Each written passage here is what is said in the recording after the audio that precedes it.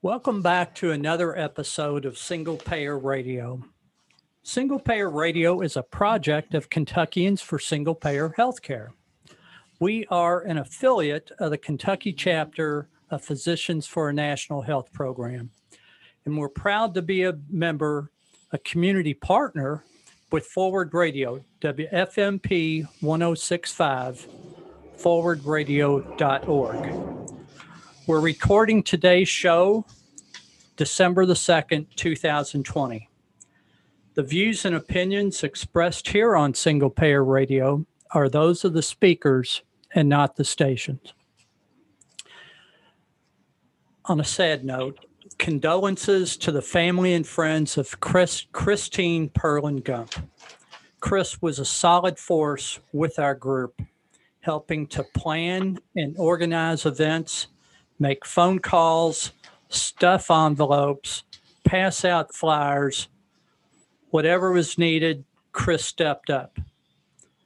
On a personal note, I first met Chris as I was being arrested during a peaceful protest of a George W. Bush visit downtown. The police were out of control. Imagine that. Chris came up to me and said something to the effect, "I saw what happened. Here's my number if you need a witness." Chris saw something. She did something. She was no stranger to good trouble. Mike, what's on the agenda? Today's topic will be oversight and regulation of research in the U.S. Let me begin by making the usual disclaimer that any comments that I make today represent my personal views and do not represent the Department of Surgery or the University of Louisville. Any comments that I make are my personal view and do not represent the University of Louisville, Department of Surgery, or Taylor Regional Hospital in Campbellsville, Kentucky. Well, and our guest speaker today is Laura Clark. Laura is a professor in the Department of Anesthesia at the University of Louisville. She's director of the Acute Pain and Regional Anesthesia. And today she's here as the chairperson of the University of Louisville Biomedical Institutional Review Board. Laura, we appreciate your willingness to spend some time with us and discuss these issues. It's interesting. I can't remember whether it was 6 months or 9 months ago that I made the first contact with you about doing this. But who knew that we would be doing this at a time when all of these issues of emergency use authorization and phase 3 studies would be boiling up with all of these vaccines. So the timing couldn't be better. And what we've done in the past, Laura, was generally give our guest an opportunity to make whatever initial statements they want about the topic, and then the conversation will begin. So the floor is yours.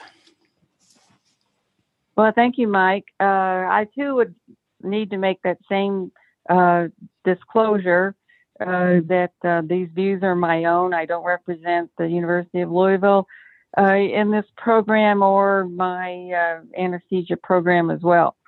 So that being said, I'm really happy to be here and thank you for inviting me.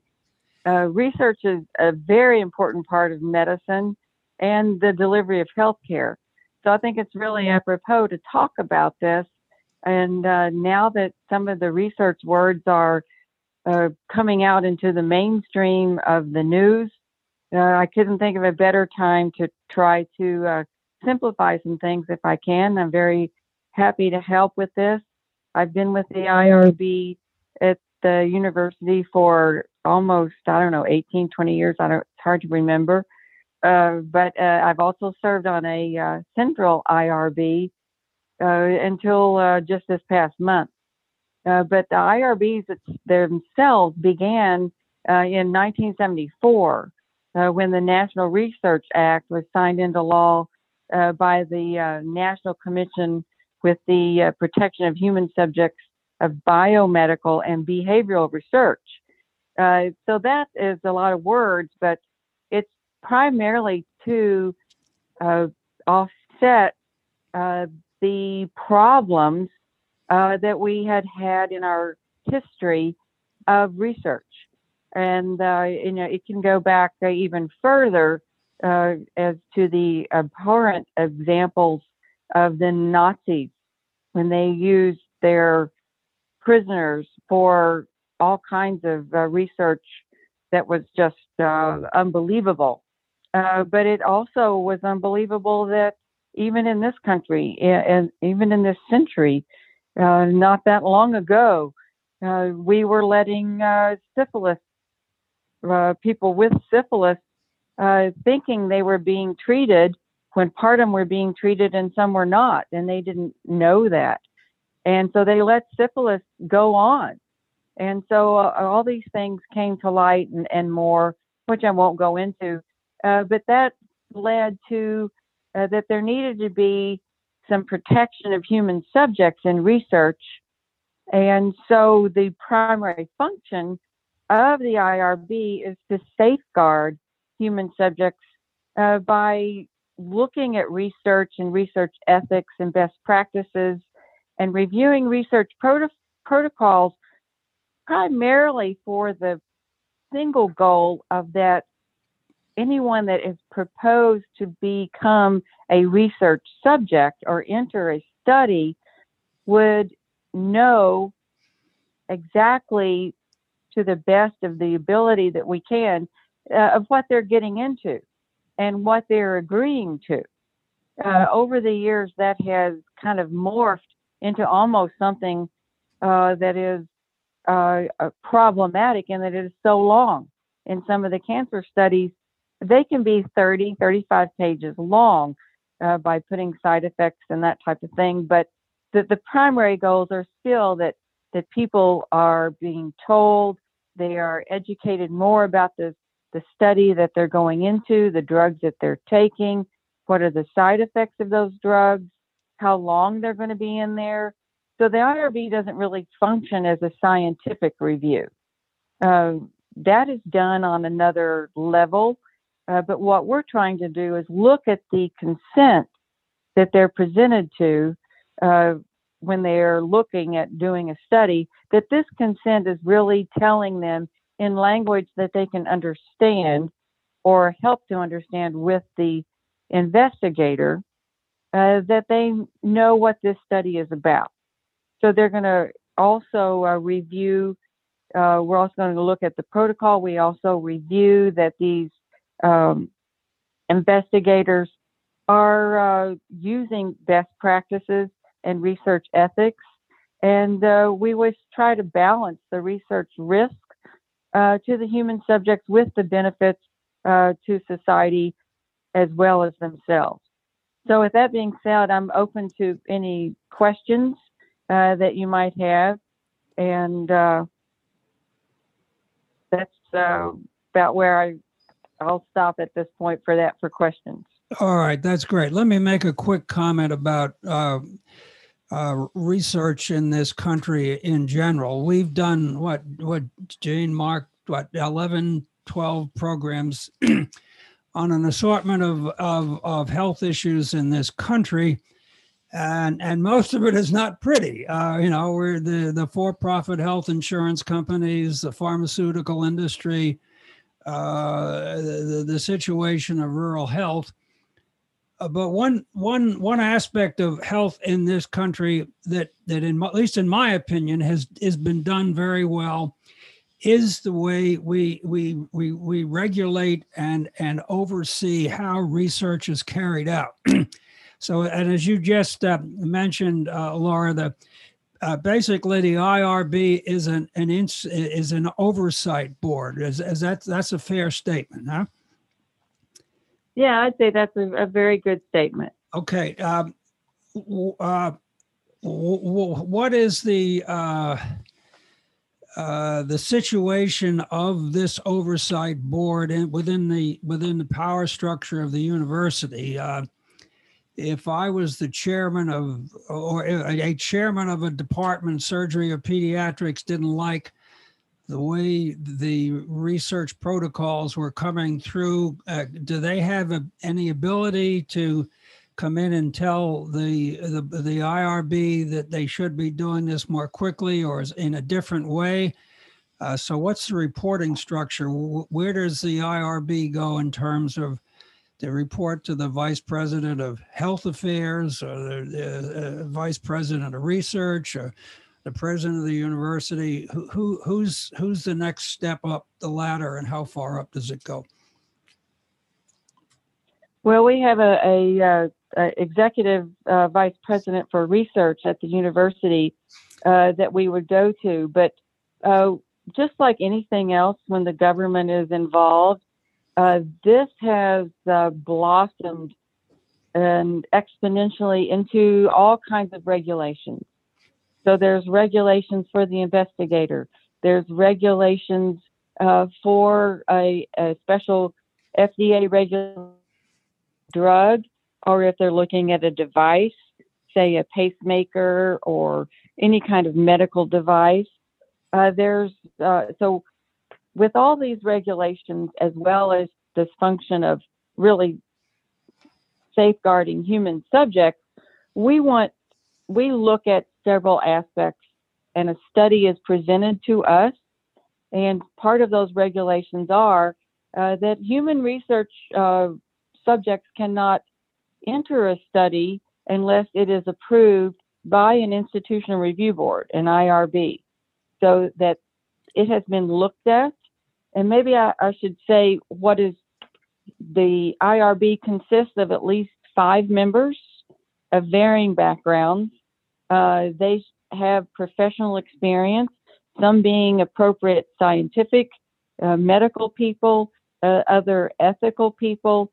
And we also have at least one member, and often more than that, whose primary concerns are non-scientific. We call them the community members. So that when we look at these research studies, that we have look at it from very different perspectives and different aspects. You might be interested to know that it's supposed to be that the consent form is in 8th grade language. And sometimes that's difficult to do with highly scientific studies. But we'll look at the oversight of the research itself, not as a totally scientific review, because that's usually already done, but look at it to make sure that the investigator has looked at all the safeguards for human subjects, and that they're part of this study, and that they're following regulations. So we try to make sure that the investigator follows the regulations that concerns human subject protection, such as keeping records, that they are compliant with, say, for the research in the having enough people to do this research. It will also look at their past records. There's regulations regarding side effects that have to be reported, whether they be serious or non-serious, whether they've done the protocol of the research study the way it was presented. So auditing is a big part of the Human Subjects Protection Board, as well as now with everybody's probably very well identified with HIPAA and privacy concerns. And at the University of Louisville, our ethics, our IRB is also the privacy board. So we look at all those aspects, and it reaches out to various different arms of a study. And I don't know, Mike, if you were really wanting to know what we do if we find that something is not being done. The investigator is responsible for filing deviations in a protocol. And depending on the type of deviation, whether it's serious or continuing, and that whether continuing means it happens over and over again or something like that, then we would be involved in educating that researcher, that primary investigator, or maybe his whole staff, and we'll go in and talk to them about what could be done to meet these regulations, instruct them and educate them on the different regulations that they have missed, and try to improve it and make it better. Sometimes we'll ask that an investigator has some more continuing education just on what's involved in doing research so that all these regulations are met. So we try to protect the subject, we try to protect the researcher, and we try to protect the university. All right, Laura, that's great. I think Jean's got a question she wants to follow up on. Dr. Clark, have these increased regulations, have they been a good thing, or do they impede research? And how do you know which regulations are good and which ones are bad? And how can you deal with, sometimes we get so many regulations we can't get anything accomplished. Oh, that's very true. And I guess, if you ask the investigator is probably going to say there's way too many regulations. If you ask somebody at the FDA and Health and Human Services, they're going to say, no, we need more regulations. So finding that happy ground, just like in any endeavor, when there's two ways of looking at things and even more, it can be difficult. But on the whole, I think the regulations are important. Without them, I'm afraid we might digress to where we were before. And there are times that we have to make an investigator realize that they're being a little overzealous. Sometimes, they're so focused on their research that it's this and this and this, that they've kind of skipped over involving what needs to be told to the subject. So that's where we come in and say, no, you have to explain this. I'll say this part of the study that you want to do, or this new sequence of events, or a new device that you're going to have them, or a questionnaire, or that type of thing. So we'll have to remind them, no, you haven't told the subject that, and there'll be multiple revisions to inform consent during the study as the study itself evolves. So I've been on the IRB for about 10 years. When Kelly McMasters, who's the chairman of the surgery department, suggested I might want to do this, I was thinking, what did I do to piss him off? Because there's a lot of Mark is getting nervous over there. We had some spicy language when we had Wayne Tuxen on here a while ago. But Laura, I think the IR in the 10 years I've been on has really done a good job sort of walking that fine line between accommodating all the regulations and trying to make the process as easy as possible for the investigators. And when you and Julie, Paula, and Dick Groff, when he was one of the chairs, you all really have done a good job of trying to walking that line. Most of the people listening, and probably most of the medical community, and even some of the faculty, don't really understand a lot of the issues that go on in the IRB. With all of these vaccine studies coming along, there's been a lot of discussion about phase 3 trials. Would you just take a few moments and go through the process of how a whether it's a device or a drug, a monoclonal antibody goes through the phase 1, phase 2, and the phase 3 trial status, from being something as an idea that might be beneficial in some way to reaching a point where it becomes an accepted treatment by the FDA? Sure. it'll only be about 3 hours for me to do that. But Maybe you could try to figure out a way to do this so that we can get a few other questions in before the hour's over. okay.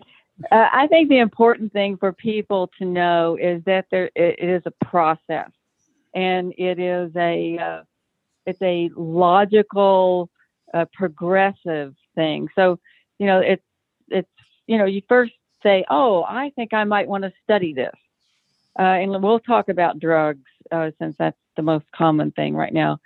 And some people forget that even before a study starts for a drug, there's a preclinical phase.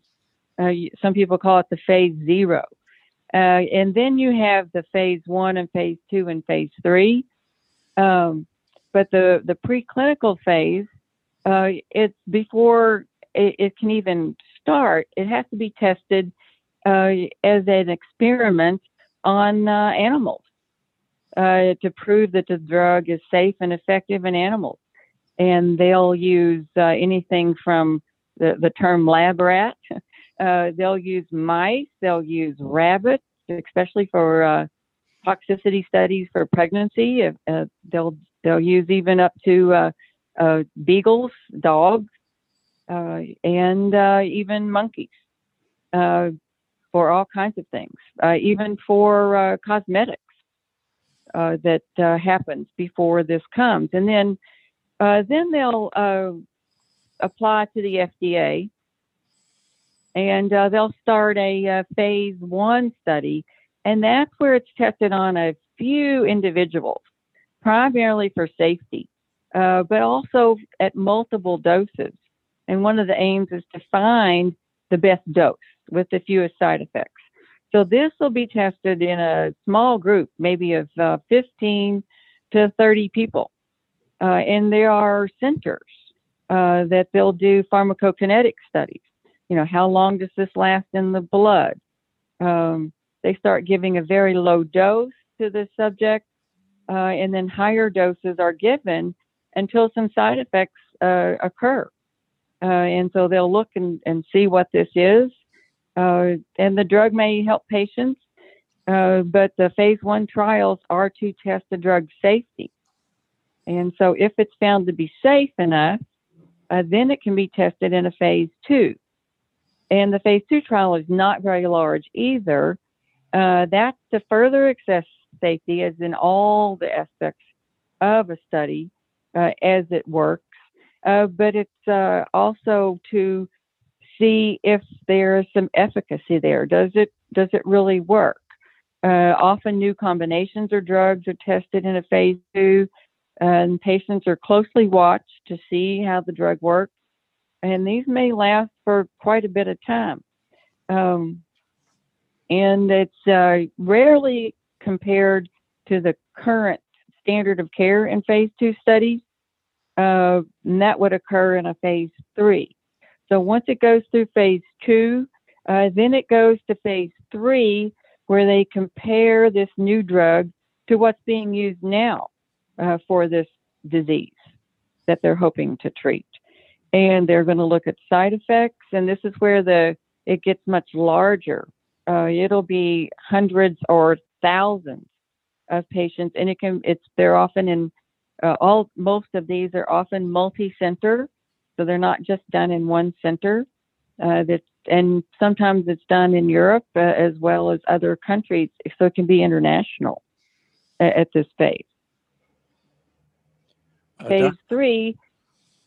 Sure, go ahead. Go ahead. Well, the phase 3, they're often randomized. And that's what's happened with these vaccine trials. They've fed through this, but they have not compromised safety. One of the ways to do that is to test more individuals because this costs a lot of money. And this is probably one of the things that should be discussed, is that pharmaceutical companies put millions and millions of dollars into research and development, and very few, or I would say, it's not it's not economical for them to test this in large people all the time, because not that many of the drugs that they are looking at actually come to fruition and become a marketed drug. And so that's kind of one of the questions that people ask, why does this cost so much? Well, you have to think about what they've done and how many drugs have they gone through this process with that didn't work before they got to this one. And so there has to be some way that they recoup this cost. Of course, you can't gouge people, and I don't want to get into a cost discussion right now in the middle of these trials that I'm trying to explain to you. But you have to consider that this costs a lot of money to do, and so they do have to recoup some of this research and development. And just when a drug works really well, it just can't always be free. That's a big ethical whole. You could spend a whole nother hour on that topic. But at this phase 3, when they compare this, then they will also compare it to placebo, which is a non-entity drug. It's the researcher in most of these drug trials, and the subject or patient, I'll refer to them as subject, because they're in a research study, they won't know whether they're taking the real drug or not. And so one of the things the IRB wants to know is, have they done a good job of informing people that they might not be in this study? And actually, there has been research studies to show that people, even though you tell them, will think that they're going to get the active drug. And even though you tell them that we don't know if this is going to help your condition or not, they all believe by signing up for this study, they're going to be helped, which may not always be the case. We hope that it is, and the researchers hope that it is. But one of the things we want to let people know that may not happen, and they need to know that that's a possibility. And what odds do they have of getting the actual test drug? So they're randomized to different groups, maybe different treatment arms, and they're looked to see how the outcome is. And is it better? And this may take years. So there can be more than 1 or 2 treatment groups in these trials. And there'll be one that maybe is the control group that gets the standard of care. And there'll be another group that gets for laymanization purposes, the placebo pill. And you can't choose which group you're going to be in. So that's the phase 3 trial. And then the phase 4 trial is when it goes into post-marketing, and they're still collecting data. And they'll go into this phase 4 trial when it is approved, but they want to still collect data. So they're going to, and this thing can be,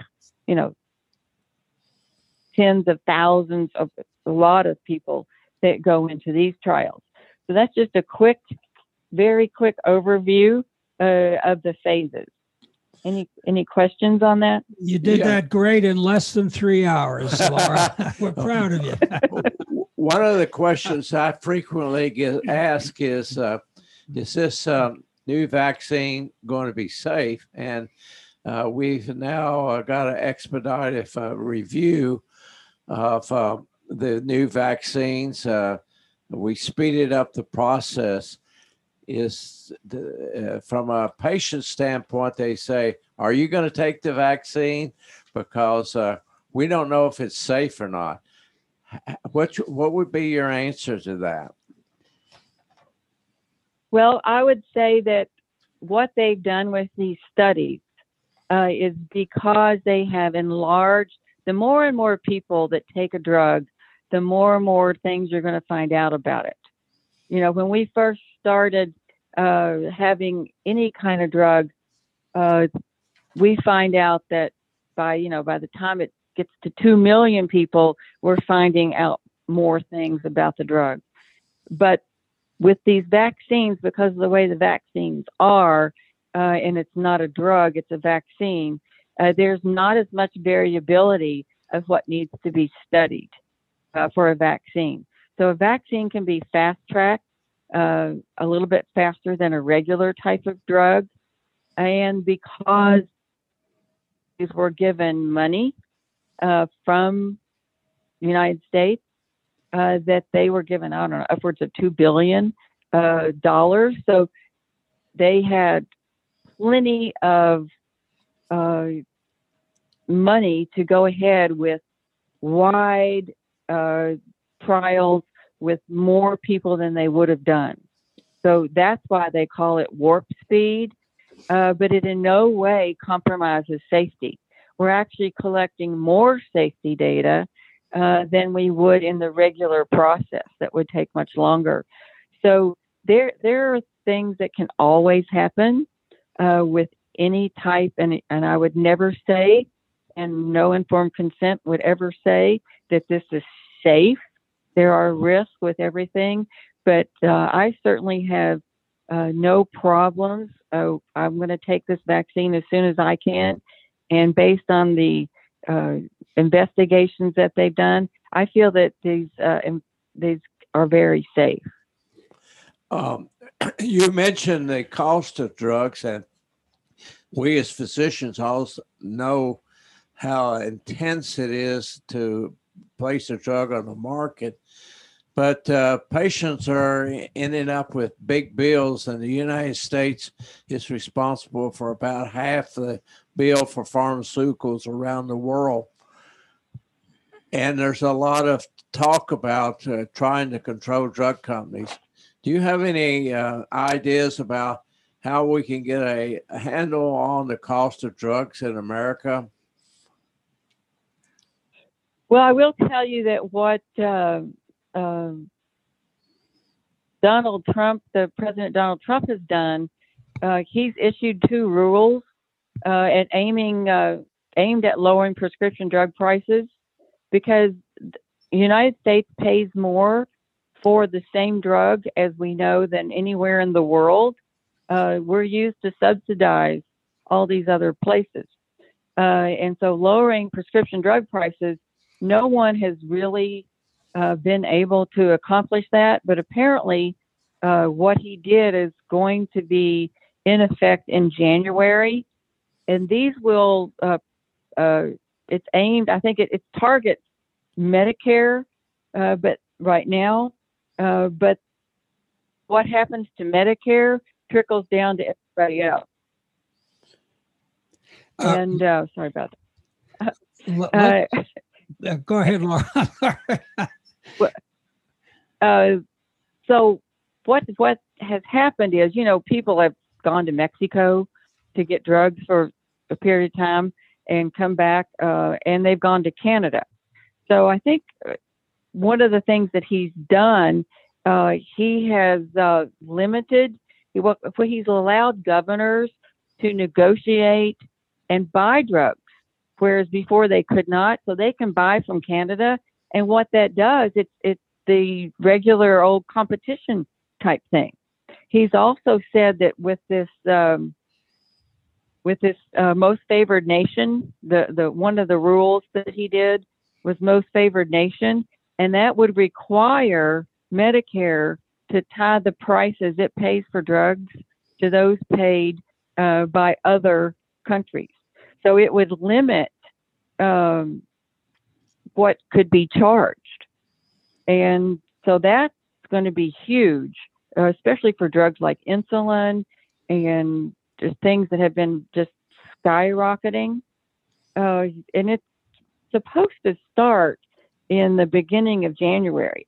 It affects Medicare Part B drug costs, which is probably with IV drugs, injected drugs, oncology, and those type of drugs. So I think the intent is to cap the cost of those drugs at the lowest price that the drug manufacturers get from other countries. And so they're going to pay providers, I think, on a flat add-on amount for each dose instead of a percentage of each drug's cost. So it's supposed to be that a lot of these drugs are going to be a whole lot cheaper, and I think that's why the pharmaceutical companies don't like Trump, because he's been able to tell them that got to happen. It's probably one of the best things he's done in his presidency. And I'm hoping that when January rolls out, that's going to be huge, and it's going to trickle down to other things by having competitions. I don't know how these governors are going to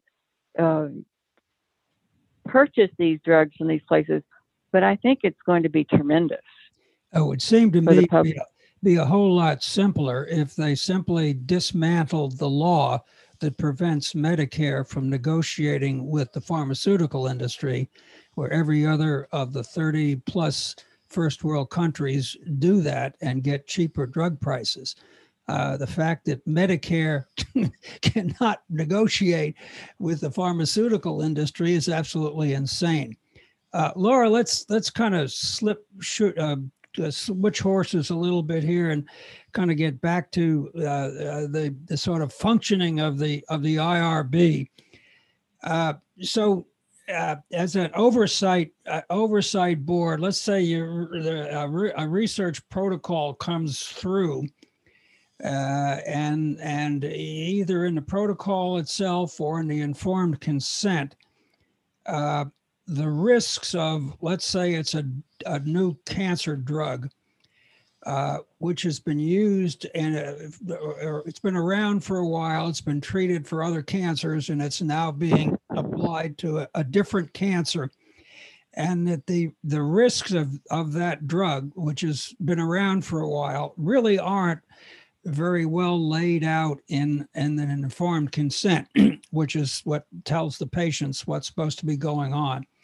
So what authority, what can the IRB do to make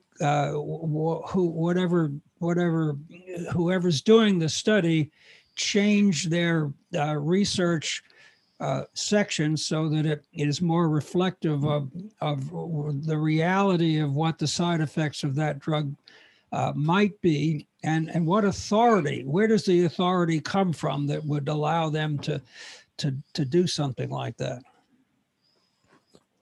Well, that came from that act that I told you about at the beginning, at the opening. That's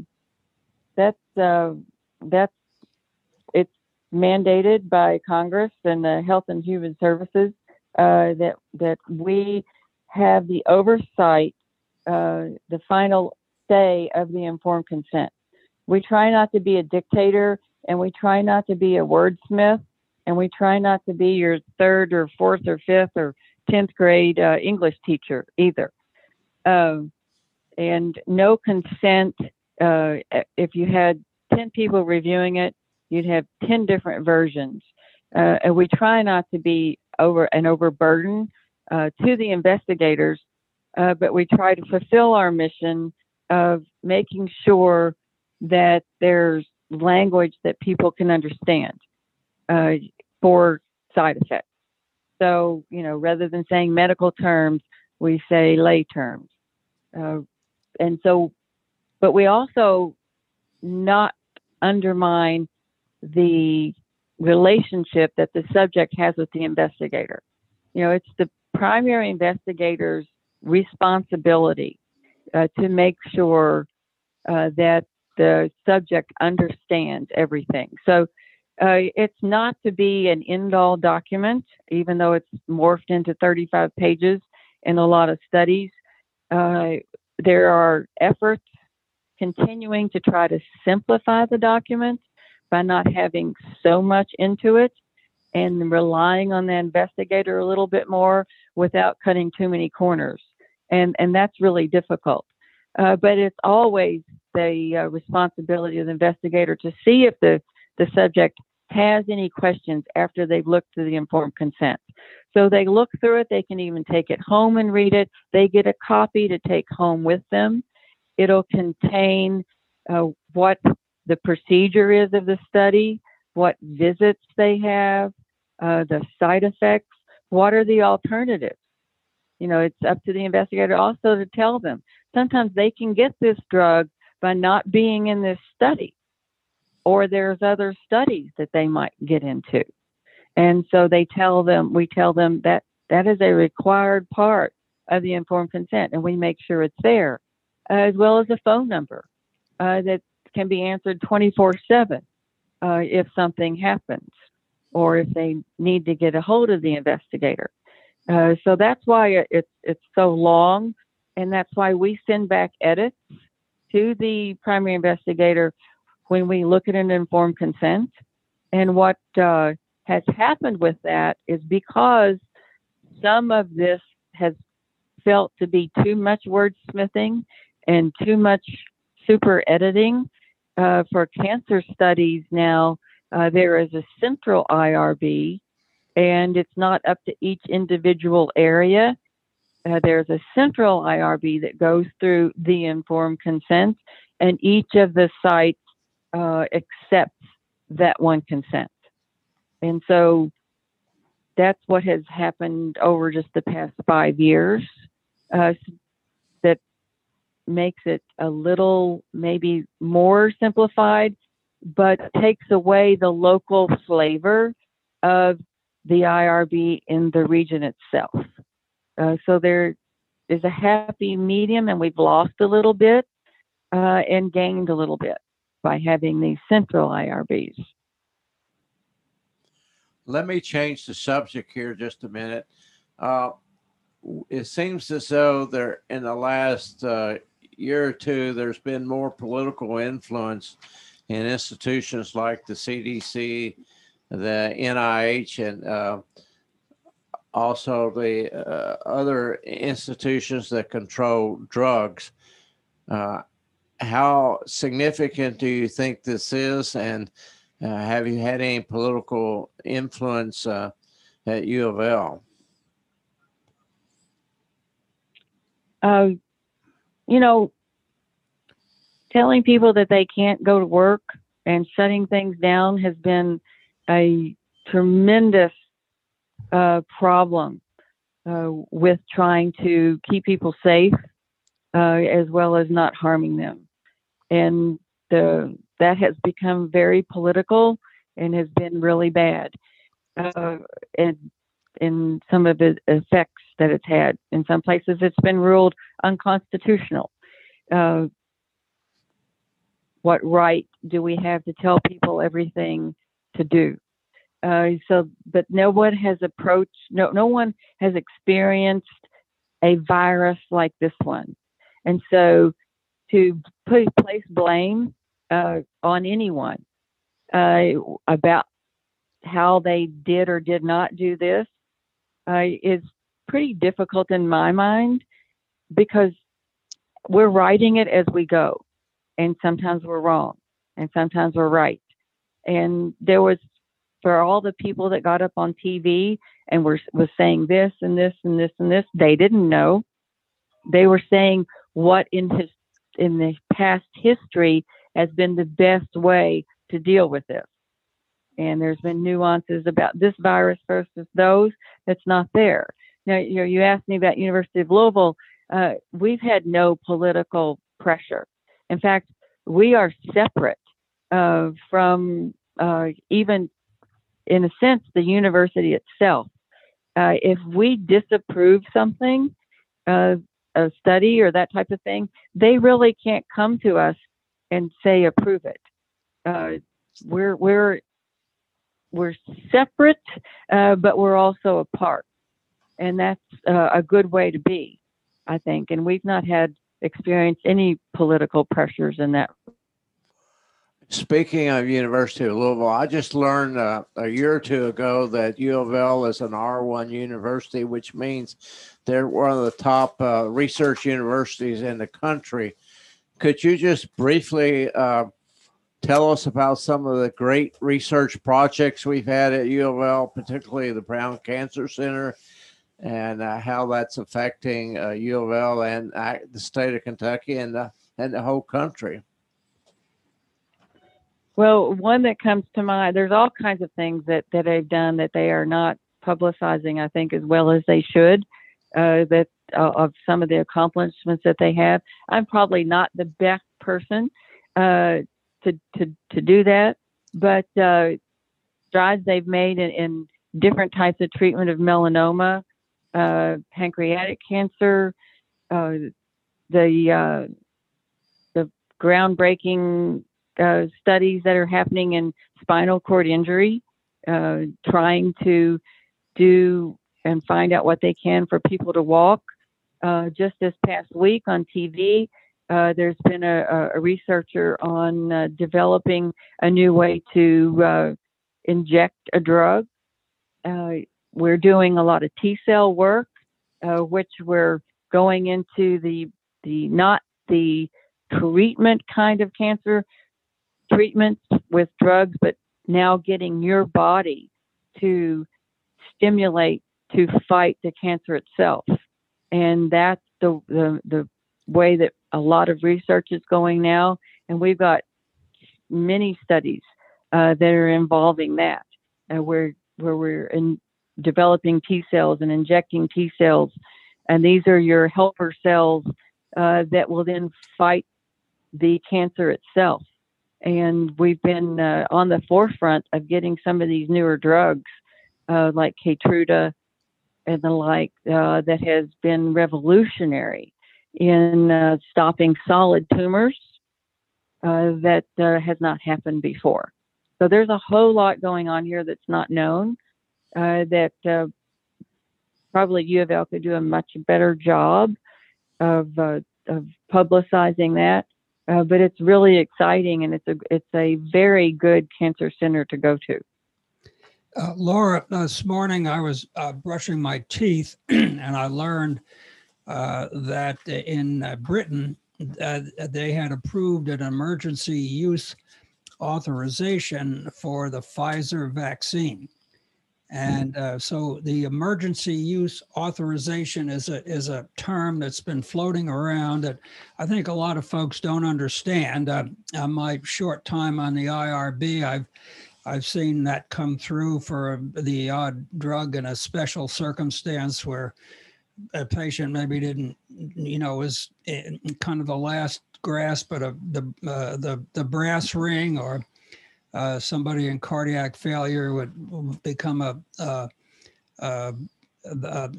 might get a device that might or might not be helpful. So could you kind of describe the emergency use authorization process, how it works, so what sort of situations aside from this vaccine where it might apply? Sure. The emergency use is used if they think they've got enough data that it warrants a approval at a quicker timeline than they would normally do. Some of the emergency use is for drugs or devices that they could not go through the whole process because the disease is so rare that they couldn't go through the whole process, but they think it helps. And so they'll do an emergency use authorization. Say a doctor has a person with a real rare disease. There's a drug, but it's not really available, but it's there.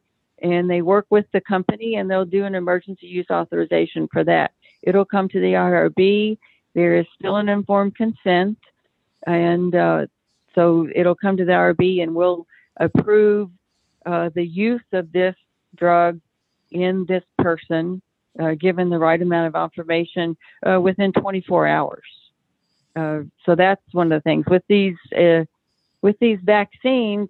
It's kind of like an emergency use, but it's not a difficult one. Like for the Pfizer vaccine, they've got enough data, and I think it was they had like 160 something cases of COVID that occurred in their placebo arm, in the people that did not get the real vaccine, compared with only 8 in the other arm. And there were no serious safety concerns. So that's a huge difference. And so that in itself is enough to warrant almost an emergency use because they had, oh, I forget how many the total number was at that point. But that difference was so large that that's one reason that they would grant an EUA for that. So if you've got a situation where you have a request for emergency use authorization within 24 hours, the IRB only meets two, maybe 3 times a month. So who makes that choice or that decision to approve that authorization in a situation like that? Well, we have me as the chair and we have 5 vice chairs. So there's someone always available to be able to do that every day. Now, we don't approve we're approving things that the FDA has already approved for emergency use. Now, I understand. So the entire the whole board doesn't necessarily have to approve an emergency use authorization. That can be done by one of the chair or one of the vice chairs, depending upon the set of circumstances or the urgency of making that decision. Correct. And then we'll present it to the board at the next meeting. Yeah. Okay. We're going to have several other vaccines coming up next year.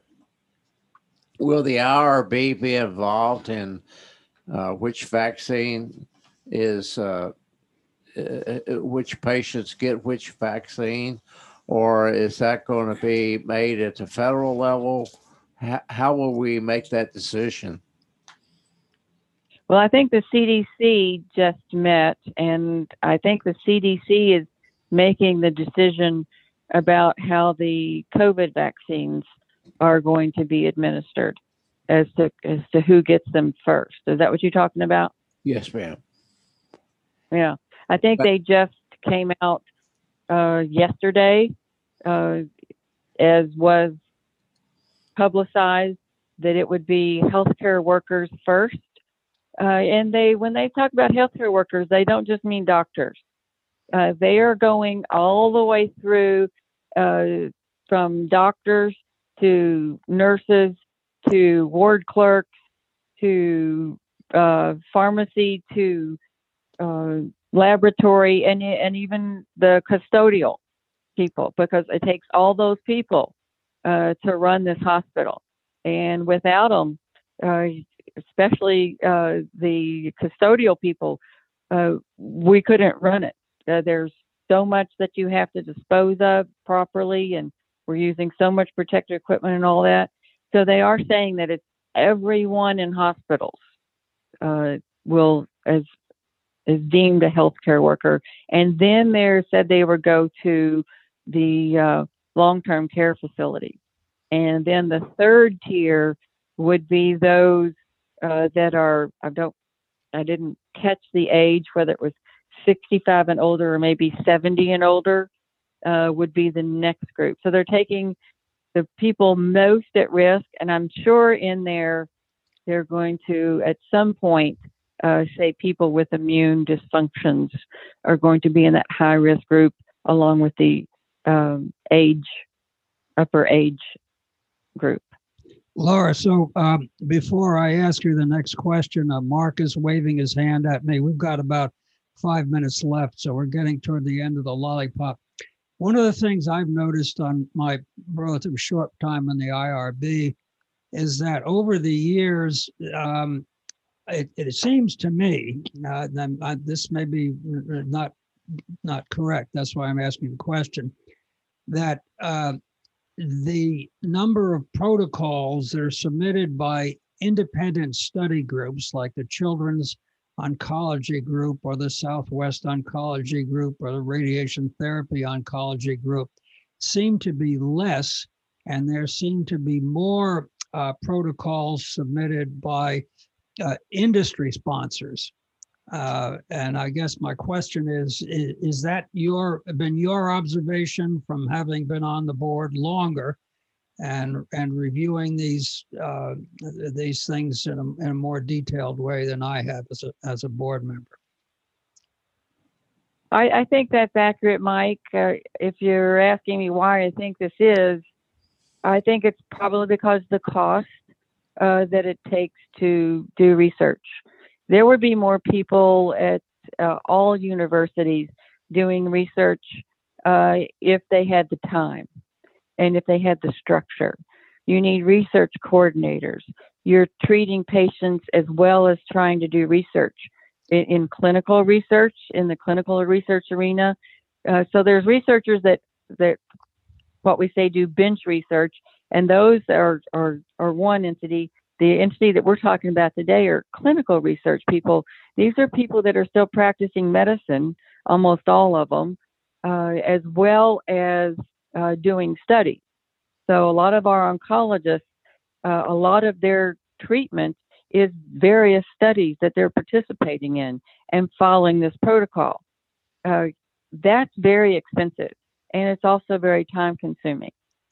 And it takes you away from other aspects where you would be generating revenue. And so I think with the increasing cost of healthcare in general, there's also increasing cost of research, and there's more pressure that you just don't have the luxury of time and monies to do research like it was before we escalated health costs so much. Well, I also think there's been a decrease in the funding on a federal level because there used to be a lot more opportunity to get funding to do various research projects 10 years ago than there are today. Yes, you're right. Is that because the federal government's not funding the NIH like they used to? Well, the NIH is a super entity, and they have done tremendous work and made tremendous strides for health. They could stand more funding, but they also have a hierarchy in and of themselves. And it's very difficult to break into the ceiling of the NIH. And I think there's a double-edged sword there. Yes, they need more money, but they don't need to be the only entity. I know so many researchers that say, well, there's no way I can get funding from the NIH because I haven't gotten my class 5 grant, so to speak, or whatever. And they tend to kind of fund the same people. And there needs to be more, I think, in my mind, than just the NIH. Laura, we're into the last minute here. I want to thank you. We want to thank you for your willingness to spend the time with us. This has been a really good discussion, and the timing of it couldn't have been better with all of the business going on with the pandemic and the vaccines and the other things that are going on. So thanks again. We really appreciate it. Thank you for having me. This has been very informative. Okay, Dr. Clark, again, thanks so much. Kentuckians for Single Payer Healthcare is still meeting virtually. You can reach out to Kay Tillow, our chairperson, to request an invitation to those Zoom meetings. Kay's email address is nursenpo@aol.com. That's nursenpo@aol.com. For more information about the group, you can go to kyhealthcare.org, kyhealthcare.org. You can follow the group on Facebook. Dr. Shively shares with us that we now have a Twitter account. And I just really appreciate getting through another episode without the hair dye running down on the equipment here in the Hayburn building. And would also encourage folks to go to forwardradio.org payforwardradio.org to learn more about this volunteer-driven radio station and to participate or to contribute to keeping this program going. So thanks again, guys. You're welcome. We're done.